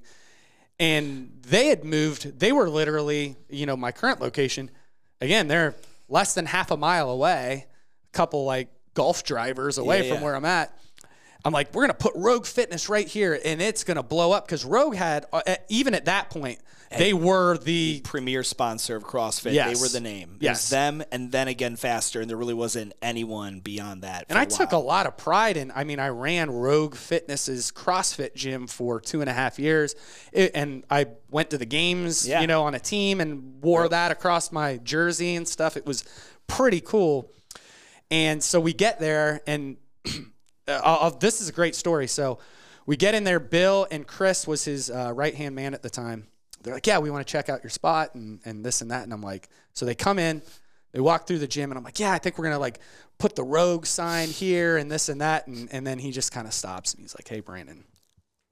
He's like, so I think we should separate, you know, the brands at this point. And I was like, I felt like I, you know, at that point I was like, man, I'm nauseous. Yeah, I'm like, oh no, like we're gonna fail. I just signed this 5-year lease for all this money, and like no one's gonna know who we are. And he said one thing, and then I was like, okay. He's like, if someone's on some rings and they do a muscle up and they fall off and they break their neck, who do you think they're gonna sue? You or me? And I'm like, you. Yeah. And I was like, oh, shit. Okay. He's like, well, just call it CrossFit Grandview. We actually, it was cool. They had a whole website kind of built out before we even did this. So See, he had played the chess game, and he's this is going to break Brandon's heart. I need to just have something to show him, because that's ultimately what it is. When you're a gym owner and you don't have an identity, like any gym owner listening to this, when they get their first website, even if that website is complete dog shit, you're like, oh, it's the most beautiful thing I've ever seen in my life. And they built out a sweet website for us at that point. And it was the best thing that ever happened to me. Yeah. Like, now it's mine. Like, I'm not living off of someone else's name. It's separated. We don't have semis backing up into our gym, like trying to like drop equipment off and all of that. And we maintained a great relationship. I don't really talk to Bill and Katie too often anymore, but like, I mean, the opportunity they gave me, I mean, it's changed my life. And I have like, what he did there was 100% the right thing to do. And it was awesome. And it took, probably 6 months for me to see it. And then I'm like, oh yeah, I'm so glad that we separated this, and now it's mine. And he doesn't have someone running around with his name, and he doesn't have any oversight on what we were doing or anything. So I just think it also just speaks to your maturity as an owner. It's essentially, you could have had a moment, like a lot of owners would have, bitched and whined, and maybe like, you could have found a lawyer who might want to represent the case that because you ran this thing for a while and you bought this thing, like you could have potentially made a case, but like, we had deals and things in place, but you zoomed out and you're like, oh, I totally see his point of view. And then in enough time, you're like, that's right. Like they're an equipment company. I don't want to be confused with an equipment company. What happens if they become this shitty equipment company?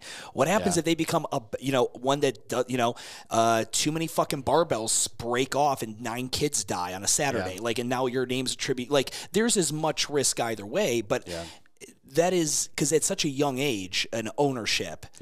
Where you've got this name, you're like, oh my God, I'm riding this wave. I've had success, and now you're taking away my identity. I know a lot of owners would not have been able to emotionally handle that appropriately and made the right move, and obviously you did. Yeah, within weeks of us opening, I was like, okay. Because, I mean, people were pouring in, and I'm like, oh, this is good. Yeah. Like this is, now I can establish my brand, and I'm not trying to, just bring Rogue t-shirts to the gym, and then it's someone else's thing, and like I'm living their mantra or whatever it is. So in Grandview, I always loved it. One of our first, that wasn't first, maybe it was like after a year of us working together, we had talked about the idea of licensing or creating additional Grandviews. And where Grandview, nobody knows that's a geographical location in Columbus, but that could be like, you could brand Grandview as kind of a way of life. I talk with Jason all the time about like NC Fit. I'm like, it works in North Carolina and it works in Northern California. It's a tough play. You really got to develop the brand around that name so it makes sense to somebody. There was a moment in time when you thought about that. When was the moment in time you're like, nope, I'm just going to put all my eggs into this basket, buy a building, all that stuff? Because I think we all think about expansion at some point. Yeah, and I did a lot earlier on. For me, it's building teams. I'm like, I just felt like it was really going to be hard from an HR standpoint. I know how niche-y it is to find CrossFit coaches, and I think that's what most of these gyms struggle with. They make do a lot of times, more so than they're like, this is the guy. It's like, well, they're willing to cover this class. You're the coach. And I'm never even going to watch you coach. I'm just happy there's a placeholder. Someone's here and I can go take a break. And I think it's like giving your kid an iPad. You're not exactly like, I feel kind of shitty that I'm just giving you an iPad, but at the same time, I don't have to fucking entertain you. So we do internships, and it's a lot of local coaches. And when they come in, they don't really know what they're doing. And I'm not trying to shit on anyone. It's just, they literally tell me, they're like, yeah, I was willing to cover the class, and no one ever, they just told me how to run a clock, and then they're not even there, and I've never got even like a day of training. And, with our coaches, ideally, they're an assistant for months, and then you run a warm-up. Now you run a skill. And they're just hanging, and you're just talking to them all the time. Actually, look at this. Look how we're lining this up. And then we eventually okay, you're in here, and now you're coaching this class. Everyone's seen you for 3 or 4 months. That's how we ideally do it. It doesn't always work out that way, but that's how we're That's how we're built. And I'm like, I can't do that with 5, 6 across locations. the country, north, south, east. No, I'm like, I can't do it that way. I want to do it right. Have like a restaurant or whatever it is. Like, oh, when you come to Columbus, you go to that Italian restaurant, whatever it is. I'm like, that's my gym. That's what I do. Yeah. You know, it's interesting. You know, you were talking about, you know, creating something inside the city that is hyper local aware. People know of it, that kind of scenario. And, you know, maybe playing with the idea of expanding and then taking that away. How much of, like, when you decided to, okay, expansion's not the play. I want to talk a little bit, two things. Number one, I want to talk about when you and me were playing with the idea of creating Rev, right? Yep. That was because we still do that program. Correct. So Rev was an idea that was a program you have and that we thought about making its own standalone. Yeah. But I also, before that, because a lot of the people who are listening to this are probably Googling the fuck out of you right now, the business, and they're like, well, what kind of model they run? How many different give me the quick 30-second synopsis of CrossFit Grandview. These are our options from services. Sure. So at CrossFit Grandview, it's our all levels class. We have the level 2, which is like our comp class, and quite a few people take part in that. I think we had close to 30 of those like quarter finalists come out of our gym. It was one of the top 10 in the world, you know, especially at that level. We don't recruit athletes, and, you know, I'm not putting up people in, you encourage people to like sign up for the open and do that kind of thing? Yeah. But I'm not like trying to, you know, fly in, you know, a CrossFit celebrity to like be on our team and, and, you know, like gather that. It's we home grow it and then we put it out. So at that like open level and all that, we're right there with anyone in the world almost. Just, we have a lot of like hard chargers. So, and then we have that level 2 class, which is been, you know, a really successful program. So at CrossFit, that's it. And then we've had that second location, which is Barbell, which is almost like a sister gym to us. It's a mile away. We have Power Hour, which is a conjugate weightlifting program. So following that West Side conjugate program from Louis Simmons and on all of those guys. Not the same Power Hour you were just thinking of. Yep. I heard that over there. Yeah. And I actually just took the cert this past weekend down in Cincinnati from Shane Sweat. So nice. Awesome. Lots of fun. They do. I love that you're still doing CE. That's awesome. All the time. Yeah. So I do that a couple times a year usually. Nice. So I like it still. Yeah. I'm just still into the workouts and the training, and it's evolved, like how you've talked about like the tempo training. Like I've gotten into that for a time. That's how I ran all my pandemic stuff, because I'm like, people have a dumbbell. Like I'm not just going to make them do burpees and 3 dumbbell moves over and over again. We did all like, you know, slow, steady. Yep. I'm like, this is the only way I can get people in shape, you know? So we did all that tempo stuff through the pandemic. That's how I trained everybody during that. So I'm still into that. So we do that's a big program at the Barbell Gym, and then Rev, which is more of our high intensity interval training. I would say it's like a, you know, closer to that Orange Theory or metabolic type model, closer to the metabolic model, where it's like, you know, we're doing heavy Russian swings and, you know, balls and bells though, treadmills, C2 bikes and rowers. Yep. Same sort of model as like a metabolic type thing. Think about what's more, obviously the CrossFit, all levels, level 2, those definitely dwarf the things you have going on. Because you also have the Grandview Barbell Club, which is your 24/7 access, open gym, come in kind of model. Yep. And that's also where Rev was housed. That's where Rev and Power Hour are housed. Yeah, correct. Yeah. So you have those 2 models. Let's talk about your pie of like where the revenue comes from. What percentage is from the CrossFit classes in and of themselves? The all levels CrossFit class subsidizes all of it. Yeah. That's if I could just say anything, that's the show. Yeah. If any of the other ones took a bullet in the head, it would be sad. But at the end of the day, it's not what's making your future mortgage payments on this building. Correct. Yeah. And I think I love that, because you've still played with stuff, but you have not deviated from the fact that that's my moneymaker. Yep. That's my queen fucking bee. I take care of that above all else. These other things have their place. And I tell people, I don't mind them becoming that Swiss Army knife, as long as the main thing, if everything else died, could still pay your rent. Yep. The issue is when that main thing isn't making money. And they're like, my solution is not doing it better, is not putting more effort and money into it. It's creating something else. Yep. And now that thing you're hoping is going to prop up your main thing. And that's never a fucking winning situation. Yeah, like a boot camp or like a challenge thing to get people like trick people into like doing CrossFit. Like, okay, we're gonna all do this boot camp for a month, and then it's like you're CrossFit members now. I would, that makes me nauseous to think about that. And I've talked to a lot of people who went that route, and it's just like it forced out their good members a lot of times. They're just like, who are these fucking assholes, you know, coming in here, and they don't want to be here. They don't know what they're, you know, I'd never wanted to do that. So I can't stand talking about COVID, but I want to on this podcast because, number one, when you have triple digit members like you do in the 600 to 700s and COVID hits, like I talked about, like, again, based off the numbers, off our numbers tracker that we share, it dropped down into the 500s and maybe even a little bit lower for a period of time. We're talking 300 plus member delta-ish for what you had. But you were so, and I'm trying to think of another word, sophisticated, mature. Like, you rolled out Edge, which was your online program, so fucking quick. I remember us getting on calls, and I remember being like, yeah, okay, here's what I recommend. And in my head, I'm like, 3 weeks, 4 or 5 weeks is what it's going to take him to start rolling these videos out. You had those fucking videos cranking in like 6 days. I mean, you were out there. You was at your garage. You had the dumbbells. Emily, who's an employee of yours working there, I got a chance to work with her after working. You know, she was at your place.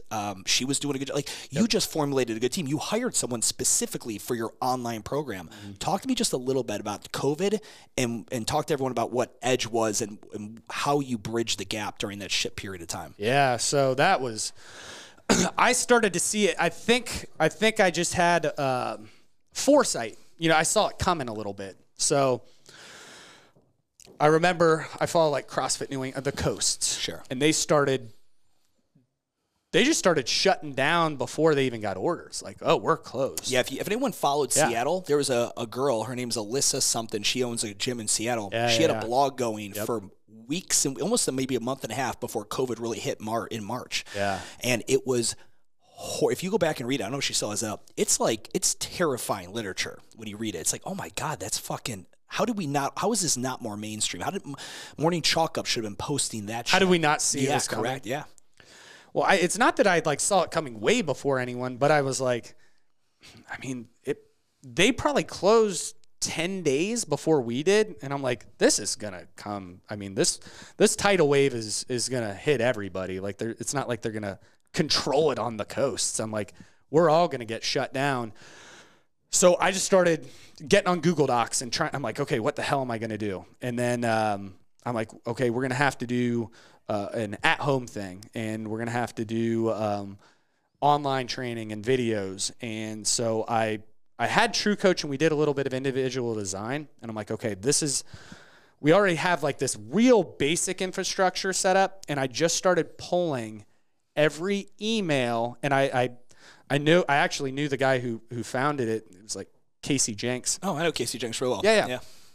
I think I sent him an email. I'm like, all right, I need capacity for like 500 or 600 people who can like get me a plan. Yeah. And I need to be on your enterprise plan. Yeah. Yes. And so I got that, and we just started like bringing everyone's name onto it, and then I just started creating that at-home program probably 2 to 3 days before we actually officially got shut down. So I had about a week of training already, and I'm like, okay, with this, so they're going to have all of this emailed to them. We have to have a video under it that explains the whole workout, and I'm going to be doing it with them every day in the garage. So we like, as soon as it hit, threw that out. Everyone got their like invitation. And I think it was towards the end of the month, you know, we got a big cancellation thing, so we had to like pluck a bunch of people out. But yeah, then we started doing that, and then some people got on the Zoom classes and all of that before we did, but I think our actual offering was way more robust with the like, I mean, you're getting like something you literally needed one dumbbell to do every day, and then I went all over the city and was like doing workouts in like outdoor spots, like come here and do it. And it's built to do here. And like, I remember those conversations like, oh fuck, like dude, just make it hyper local, make it fun, because these people are going to have to do it outside anyway. And it makes it more interactive when you get to see it done. Like, oh, I know that fucking street corner. I know that Whole Foods or whatever it may be. You mentioned Casey Jenks. Like, I love True Coach is like one of my favorite like SaaS products that's come out of the functional fitness scene. I know James Fitzgerald had a huge hand in it with when it was Fitbod and that kind of thing. And obviously, you know the story how Casey sold it right before the pandemic? No. So Casey sold it to what's now called Explore right before the pandemic. I don't know if there was a price adjustment, but you think about what is Fitbot worth in January 2020 versus what is Fitbot worth in April, May, June, and July of 2020. And I don't know the intricate details. I got to meet Casey, and I've done work with them. And great entrepreneur. I need to get him on the podcast because anyone who understands how good that application, I mean, it's absolutely incredible. Like his wife did. Her app was MacroStacks. MacroStacks, yeah. She killed. Oh, it was amazing. Yeah, just a great product. So Edge kicks off. Let me talk to you about Edge now, because a lot of gym owners. I mean, dude. I mean, I think you saw my content. I was fucking ripping. I was begging motherfuckers just to do something. Yep. Like, if you're really gonna face shutting down, or you fucking invest in a $200 camera and just get comfortable like do something. Yeah. And some guys, said fuck off, and they're still around, and more power to them. Some guys said fuck off, I'm not doing it, and they're not still around. For you, where is Edge now? Because you put a ton of effort. I think Joe and Flex did they do your website for for Edge? Yep. They also did your Grandview site as well too, right? Yep. Oh yeah. So where is Edge now in your ecosystem? Because it's not the Band-Aid and the temporary solution you need anymore. Yep. But it's something you've built out. I mean, you've got this asset. So it looks a lot more like what Chalk looks like now. Okay. So it's off Wodify. Real quick, Chalk, we're talking Chalk Performance Training. Yes, Ryan Fisher's gym. He's got a great online training model. He's got a huge, just a giant following. We have nothing like that. But I would say our product looks a lot similar to that. What we basically do is we have our all levels, our level 2, our power hour, and our rev, and then an at-home option, all on Wodify every day. So you can click through 5 different workouts on your Wodify app. You can do it from home, a Globo gym, wherever it is. So that's what it looks like now. And then on Studio, which we're still filling in. I did 405 at-home workouts. So I did it for, 405 days. Yeah. And I finally cut it off. We're backfilling it and categorizing all of it still, slowly doing that. And I think we'll use that as like a front-end offer for that product. Yeah. It's taken a back seat to this gym, though. So I'm going to get back on that one. Have you talked with Joe at all recently? I sent him an email about trying to make it easier, the sign-up process and things like that. And just a deviation. So later on next week, so no one's heard from him in like a year since he released Studio. Yep. His new version, like Studio integrated with the website, it's absolutely fucking insane. Sweet. Like, I got to see the behind the scenes of it, and I don't fucking get hard on software stuff. I'm just not a nerd on it. This shit is so crisp. The fact you still have it all built in there, you're gonna fucking love the new product. So, all right. I mean, I love that for Edge, because at the end of the day, I still, especially with a transient neighborhood like what you have, even if you could capture 15 to 20% of cancellations and they stay on the tit for a low price, low barrier offer subscription where they get to still feel like they're part of the great, like, I mean, again, Chalk is a great example. I mean, Fisher could travel the country and he just bumps into people who do it. Yeah. And it's just absolutely insane that a lot more gym owners didn't jump on that in the time it was, because that is a digital asset. I think regardless, you got to build out at some point. Like, let's say you didn't build out digital content, workouts, whatever, during COVID because you were a hard ass about it. I mean, what the fuck do you think is going to happen in the next 5 years? Do you think the world's going to get less digital? Yeah. Like, it's going to be a thing, and it's not going to be your main thing. It's going to be an amenity. It's going to be an add-on. It's going to be a downsell. Yep. That's how I see it. Exactly. Yeah. So we already have that built out as people leave, and a lot of people are taking advantage of it. Yeah. So I'm gonna. No, you're good. Yeah, grab Got one of those. Bud Down Light. to the Bud Lights now. Here, I'll take that. Thanks. It's interesting because there's going to be somebody in Columbus, another gym owner, who didn't jump on and thinks they don't need to do it, and they're going to try to close somebody, and they're going to be in the closing process, and they're like, yeah, but for $20 a month I get Edge. So how is this that much better? Yep. And they're going to be like, oh, fuck, I'm now competing as a brick and mortar, and trying to get the attention of this person who has edge at home or chalk or street parking or whatever it is. And I think until gym owners run into that conflict and that sales obstacle more often, it's not going to become a pain point for them. It's just going to be guys like me talking shop, and they're like, fuck it, I'm never going to have to do that. Sure. But it eventually will be a fucking pain point. Yep. Guaranteed. Let's jump to the building. I'm beyond excited. Obviously, with everything I've had going on and the Gym Real Estate Company, the timing of this, when you and me started talking about this, it was, this is a great wealth play for you. Yep. Walk me through the conversation you had with your wife, people that you trust financially, your accountant. When did this really manifest? And again, and how did the opportunity present itself? Because again, the fact that you're so closely located, you're going to lose 0% of customers when you transition because it's 400 meters away. Yep. Talk to me about that. So owning my own building has been on the radar for a little while. Yeah, you got you a good one. Yeah, there we go. Yeah, there we go. He didn't ask for water. I'll get the water here later. I'll finish up with that. Yeah. I think we talked about it probably in our first damn conversation. I was just like, man, I want to own the building I'm in. As far as I'm into, I probably paid $1 million in rent. I don't know. Yeah.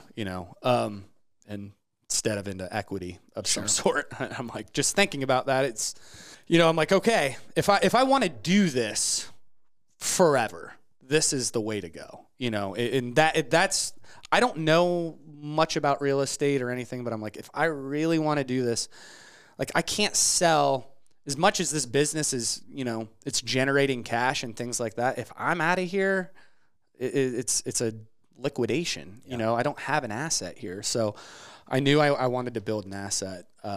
So nothing was available anywhere around us until this building, again, 400 meters away. Luckily, right before the pandemic, one of my buddies is a real estate broker, a really good one in town, and sells buildings and stuff. And he's like, dude, there's one real close, and it's big. And I think, hey, this is like, come check this out. I'm getting nervous, though. I think I talked to you even like the day before. I'm like, dude, this COVID thing is going to like not be good. Yeah. The bank's not going to want to do it. No. Yeah. So we walked through the building. I'm like, yeah, this could work, but just with the price and everything. And I'm like, man, I don't know. I don't feel real comfortable with it. Well, we get shut down. Do you mind sharing the price of the building? 1.5. Okay. Yeah. So $1.5 million. Flat plus upfit. Or is upfit and baked into that 1.5? No. Yeah. So 1.5, what's your upfit cost? $1 million. Yeah. So, yeah, 2.5. I was doing my story today as I was going to the airport as I put 2 and someone every DM I got was like the big eye emoji, fucking guys like, yeah, but that's like, you don't realize his upfit is literally as much expensive. I think everyone's like, my girlfriend's dad's a GC and we're just going to knock down a few walls. No, motherfucker, you have no idea the Pandora's box you opened. So, yeah, to that point, I thought it was going to be, I'm like, oh, yeah, $100,000 or whatever it was. This isn't an upfit of like just trying to make this thing look like, some brand new brewery or something. This is getting it from this horrendous industrial condition to commercial code so we can get a final and actually do it. This is like basic shit, like HVAC, all new electric, a roof, the driveway, all it's not like fancy stuff that it's a fire code system that's $80,000, all this weird stuff that no one's even going to see. Everybody thinks upfit projects are like Freddie Prinze Jr. movies where he takes the nerdy girl whose hair is down or whatever, and she's got glasses on. He just takes the glasses off and lets her hair down, and she's now a 10. She went from a fucking 6 to a 10. No, real upfit projects are like going from if this chick or guy, because I'm going to get some shit for that, was a goddamn leper with, syphilis and psoriasis, and then taking it to a 7. Like, we're not talking, this isn't the Grand Bohemian Hotel you're opening up. This is a really aesthetically pleasing micro gym, CrossFit affiliate, but $1.5 million is what it takes to take 10,000 square feet. And I don't have my phone on. Yes, I do. She's all that. Is that the movie? I knew that. So let's just do some math on it. How many square feet is the building?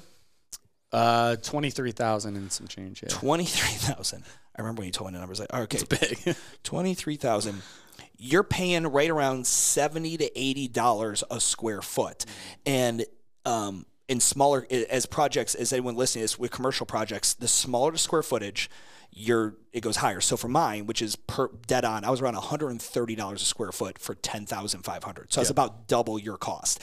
Smaller the project, the higher the square footage goes. The bigger the project, generally the lower it goes. Yep.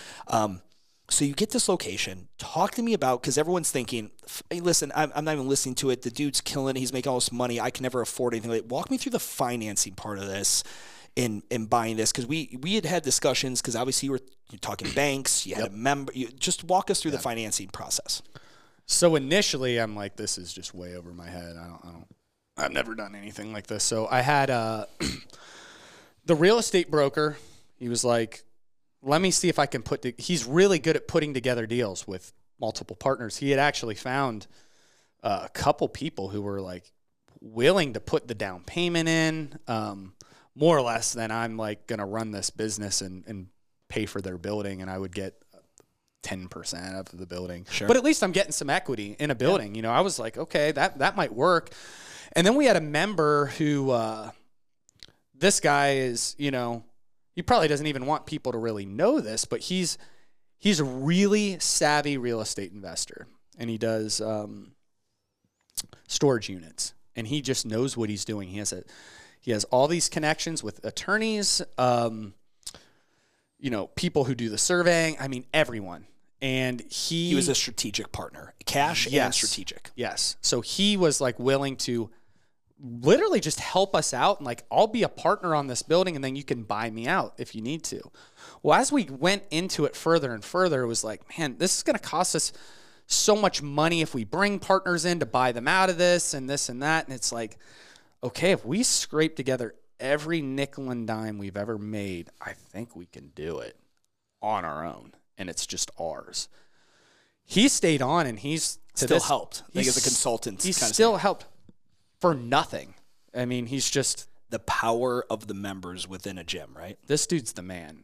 His name's Cole Ellis. Just like, yeah, give him a shout out. Yeah, I mean, this guy is. This doesn't happen without him. That's powerful. So he's helped me with everything. I couldn't have got through this whole process. And then Peter Merkel's the real estate agent again. Without him just turning me onto it, wouldn't have been able to. But so we all this savings that we've, you know, through this 10 years of having this successful gym. Okay, here we go. Boom, we're going to push that in. That gets us our 10% on the whole project. And so that got us going with that. Biggest obstacles right off the bat, we just have to get this thing zoned. It's an industrial zoning. 400 meters away, we had got it zoned. They said it was an error. Like you shouldn't have had that. Yeah. So we have to go into like these meetings, and I have to bring this. Got to go in front of city, you know, city zoning and city planning. So I have to bring in a badass lawyer who is just really nice guy, but just knows his stuff, and like, hey, this is arbitrary. And we had to sit through like a 2-hour meeting where they basically, we knew we were going to get it, but then they were like, okay, so we're going to say it's this, vote this way. And they had to do like 10 different things. And then, okay, we got like a conditional, like you can have a gym. Sure. Yeah. Conditional zoning. Yeah. But just so people know, that was $25,000 easily. Yeah. I went through rezoning myself, and it's also one of those things where that's honestly the fact that you had a good broker, because there are so many owners that like, oh no, the broker's like, yeah, you're good to go, because he's just he wants the lease signed or the building bought. He gets his commission check, and now granted, you could take him down for negligible emission and all these other kind of things, but at the end of the day, it's ultimately these guys are not. You're one appointment of the day as a broker. And was the broker a client as well, or just someone you knew?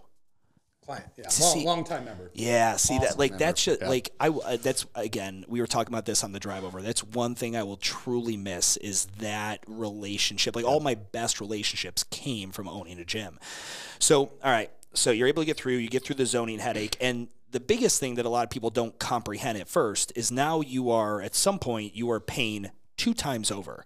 You still are a tenant in your current facility, and you just had to come out of pocket all the cash you've saved up, everything you and your wife have worked so hard for, you've now had to put towards here, and you're being pulled like it's like fucking Mel Gibson and Braveheart from each side. Yeah.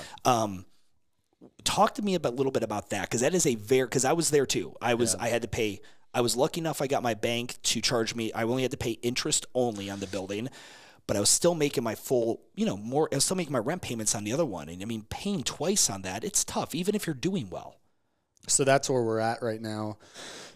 We're doing the interest only currently, and then this will be our last month that we're paying rent. And both our old locations, again, that real estate broker kicked ass and found us a subtenant for 9 months, paying what we were paying at the end of 10 years of a lease. Awesome job that he did there, and I'm going to be getting out of this without having to keep paying. Did you pay him a commission on the subtenant? I think he'll get one. Yeah. I think he'll get one. His honest motivation, he just loves the gym. And he's just like, yeah, man, I want to help you out so we can keep this going. Because there was a point it was like, it was looking bleak, or it was going to look different. Like, all right, we're going to go into a little location. I saw the story of like CrossFit Roots, Sure, I think they had to move into like a location a third the size. We were staring down the pipe of that, But yeah, he got us out of that. So I'm only going to have a couple months where I'm paying both like the interest and that.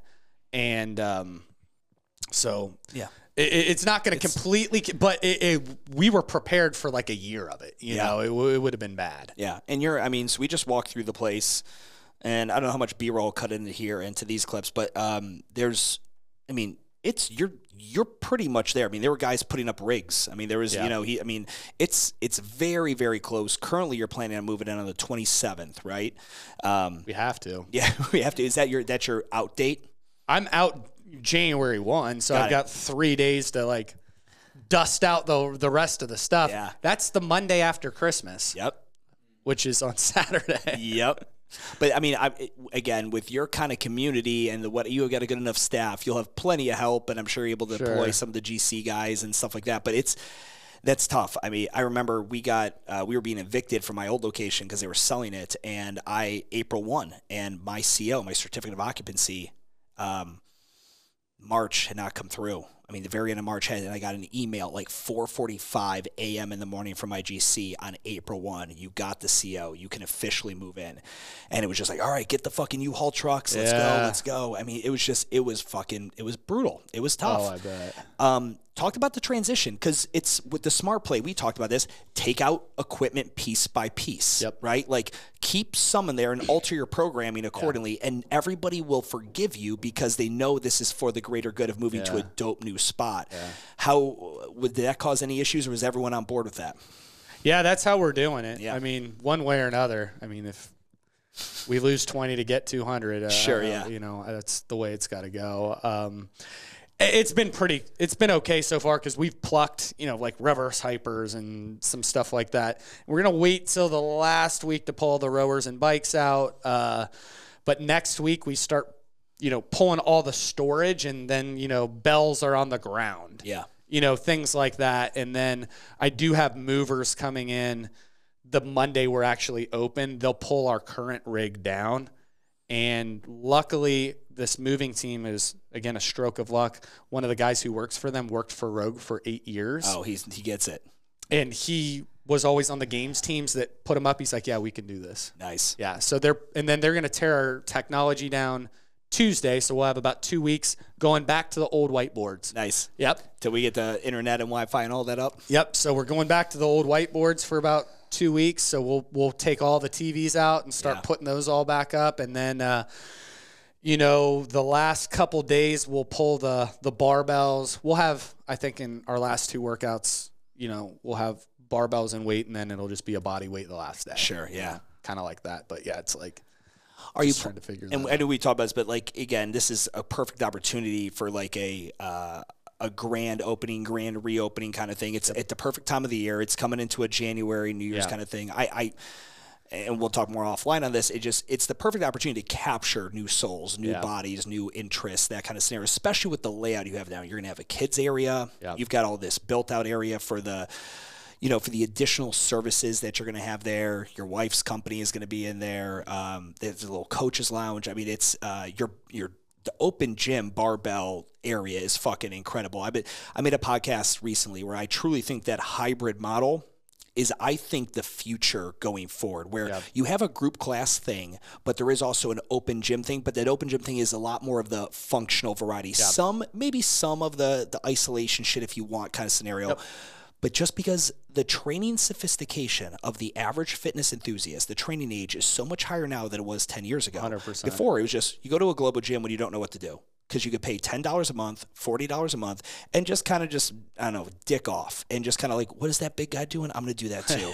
And then it was eventually, if you had enough balls, you bibbity bopped over to a fucking CrossFit gym or some kind of boutique, and then you got involved that way. Well, fast forward a decade, everyone's training age, everyone's more sophisticated. People are like, I want to do Wendler. I want to do kettlebell training. I want to do this.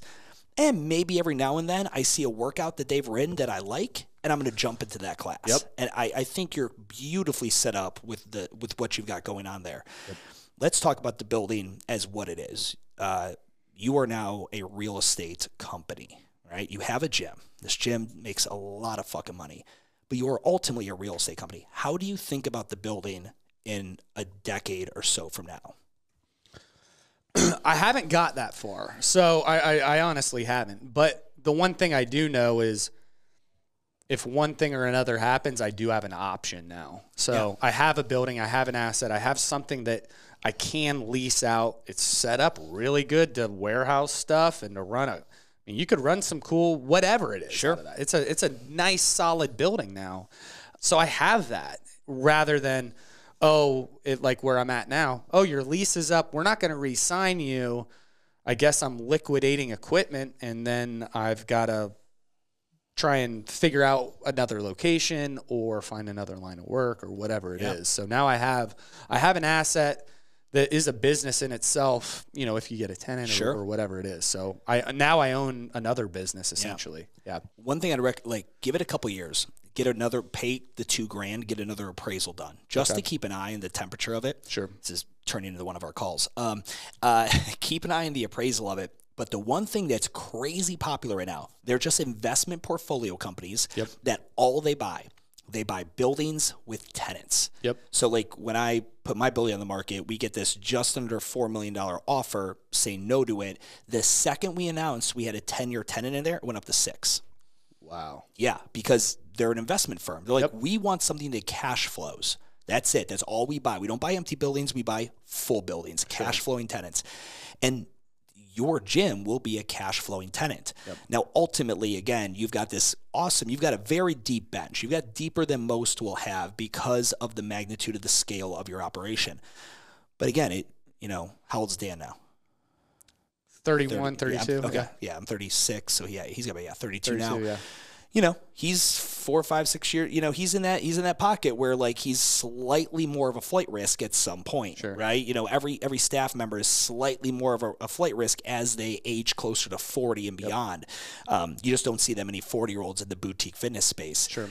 And that's one of those things where it's like, well, fuck. All right, so do I do this as an investment property where I'm the fucking tenant in it? Because guess what? If the tenant doesn't perform, because you're ultimately, no matter what age you are, you're still the owner. Yeah.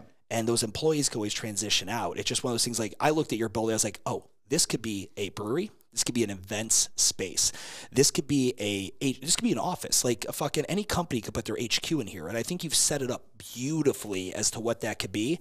I'm super excited for you. Again, there's not a lot of guys that have been able to do that thing, buy a building. And honestly, I think if we were looking at this like 2 or 3 years from now and you hadn't bought a building, I'd just be like, what are you doing? You're one of the few people who can fucking do this. Yeah. Like you're lucky enough to be one of the few micro gyms that can actually do this. Why haven't you done it? And again, you're in a budding tier 2 market tier 2 markets are the most expensive now. New York, Chicago, LA, Miami, they're all top. You're paying $45 to $55 to $65 a square foot per year. Here, it's like tier 2 markets, Nashville, Columbus, Charlotte, North Carolina, San Antonio. They are so overpriced. They're so close to tier 1 markets. Yeah. It's crazy. It's really fucking hard. And then like right now, if I'm a gym owner in a tier 3, so you're thinking like the areas that are not as well, like buy it now because everything trickles downwards, a tip of the spear type economy. And you want to grab something while you fucking can. When you guys think about this building and like your role as the owner, because you are one thing, you are a very involved CEO. You're not one of the guys who wants to sit at home and not be involved in the gym. Does anything change now that you own the building? No. No? I'm going to be there more probably, especially early on. In the beginning, because you're still finalizing, getting everything pretty, all that. So I've taken myself out of the business more to get this project done, and then I want to re-inject myself in there more because that's what I kind of like to do. You know, I like to coach. I like to get in there. I think I'm a big asset to the business as far as like from a coaching and just relationship standpoint. I like doing it. Yeah. And I work at it. Even when I'm just training in the classes, it helps the gym. People are like, oh, yeah, that's the owner. And then he's my buddy. And we're working out. And we're friends. And we go out and have a beer here and there. And, like, I like that whole – that's what I like to do. So I don't see that going anywhere anytime real soon and, you know, going off and trying to do anything. I think this is what I want to do. Yeah. So – and it's been that way for 15 years now. So do you see yourself doing anything else in the real estate space now, or is it like this is it? I'm good now. Maybe in the like, talk to me about like from a real estate perspective, because now you have and remind me, did you have a real estate? Did you formulated a real estate LLC? Yep. So you have two options now. You either you lower your profit margin in Grandview, pump it into your real estate company. We're already there. Yeah. So is that do you see that as maybe a future play? Like doing more real estate projects? Yeah. Not anytime soon. It just the magnitude of this project, no. How many years off your life do you think it took? The last 2 years? Yeah. I need some R&R. Yeah. Honestly. Like once I get this thing going, go to Turks and Caicos, man. Just fuck off for a couple of weeks. Yeah, like I'm gonna need it, man. Yeah. It's been a tough couple years. It's a second job, and I try to explain that. I've got a couple of guys right now with the gym real estate company that I'm working on that with the building. I'm like, well, give me a breakdown of your week. They're like, why? What does that have to do with the building? I'm like, bro, you don't understand. I remember you and me talking about color coding the schedule back in the day. Like, dude, you have no idea how much fucking time this thing is going to suck out of your life. Yep. It's incredible. I think what's hard to do is I don't want to like bitch to clients or my wife or whatever about like, well, I have to do this and I'm always at the other building and I have to like, but it's hard to understand it until you're in it. You know, it is. I'm ping-ponging all over the place. Home, the current business that's going, that 7 days a week. Yep. I mean, people don't understand. It's like, oh, yeah, I haven't seen you. I didn't see you at the gym this weekend. Like, I was working the whole time. Yeah. Yeah. And when you buy a building, the most frustrating part is that a lot of the headaches you have in the work is not things you're 100% in control of. It's trying to organize this MEP engineer to meet with the architect and have the conversation and get it to the city. And it's like hurry up and wait type work. Yeah. Yeah. It's frustrating. And it's not just like, okay, I'm moving this to there. Yeah. Like you're juggling a million things and you'll forget about something. Like I forgot. I'm in this like negotiation with the city. They're reappraising the building because that your appraisals happen every 8 years. Yeah, so they reappraised the sale of the building, triggered this appraisal. And so I'm negotiating with this law firm that represents the school board or whatever it is, and they're just like, yeah, we'll circle back to this. Then I just got a letter like, hey, your hearing is this day, and I'm like, hey man, I thought we were negotiating this, and we basically had a deal in place. It's like, oh, there was some COVID legislation that might change it. We can't do deals this way. Stick a fork in it for 2 weeks, and then we have to kind of come back to it. And that's just a stressor sitting on your back, big time. And it's it doesn't sound like much. This is like tens of thousands of dollars a year. For everyone listening, what he's talking about, his appraisal obviously impacts his property taxes at the end of the year. So Charlotte just went through their 8-year recycle, and my property taxes on my building now are just under $10K and a year, but that's up from 6.5. Like whoosh, like you're like, holy shit, that's almost double in property taxes from an 8-year. Ours is like 40. I know, which is, again, when I look at, like, we were, me and Ralph, we were driving in here, I'm like, I'm so fucking glad Charlotte is nowhere near as big as Columbus. Because, again, it's all property tax based. And you look at 40K, all right, so out of a year, that's what? How much a month is that? That's $2,900, $2,900 a month, whatever that comes out to be. And they just hit you with it twice a year or whatever. Yeah, by the way. But, that's the thing, like, even when you look at in the future, like, when you set up a lease for Grandview, do you charge them as a triple net lease? Do you make Grandview pay for your property taxes, insurance, and common area maintenance? Because you have a lot of fucking common area now. Sure. Like, for you to keep up that building, I don't know what you've budgeted out yet. We can talk about that, but that's going to be a nice line item on your thing. And like you were joking earlier, oh, no, we're already taking the profit margin of the gym down. That's the nature of just owning a building. Everyone's like, oh, you own a building, it's fucking easy. But like, and I made a joke about the landscaping being the only thing. It's not really the only fucking thing. Yeah. Like, when is this HVAC going to go? And HVAC for your building, like my roof is going to be done in about 7 years. That's $40K easily for my roof on 10,000 square feet. So let's call it 80 plus K for yours. Yep. Like, it's just all that kind of shit that people don't factor in. That's why, again, at some point you're sort of like, fuck, it's so expensive to be here. If I charge my gym what I actually need to make money as a real estate company, it's tough to do. But now you're in a position where if you ever chose to, you could pivot and you could look at Charlotte Brewing or Columbus Brewing Company, who would easily pay you $32,000 a month for the building and fucking be like, oh, well, that's a different scenario. Sure.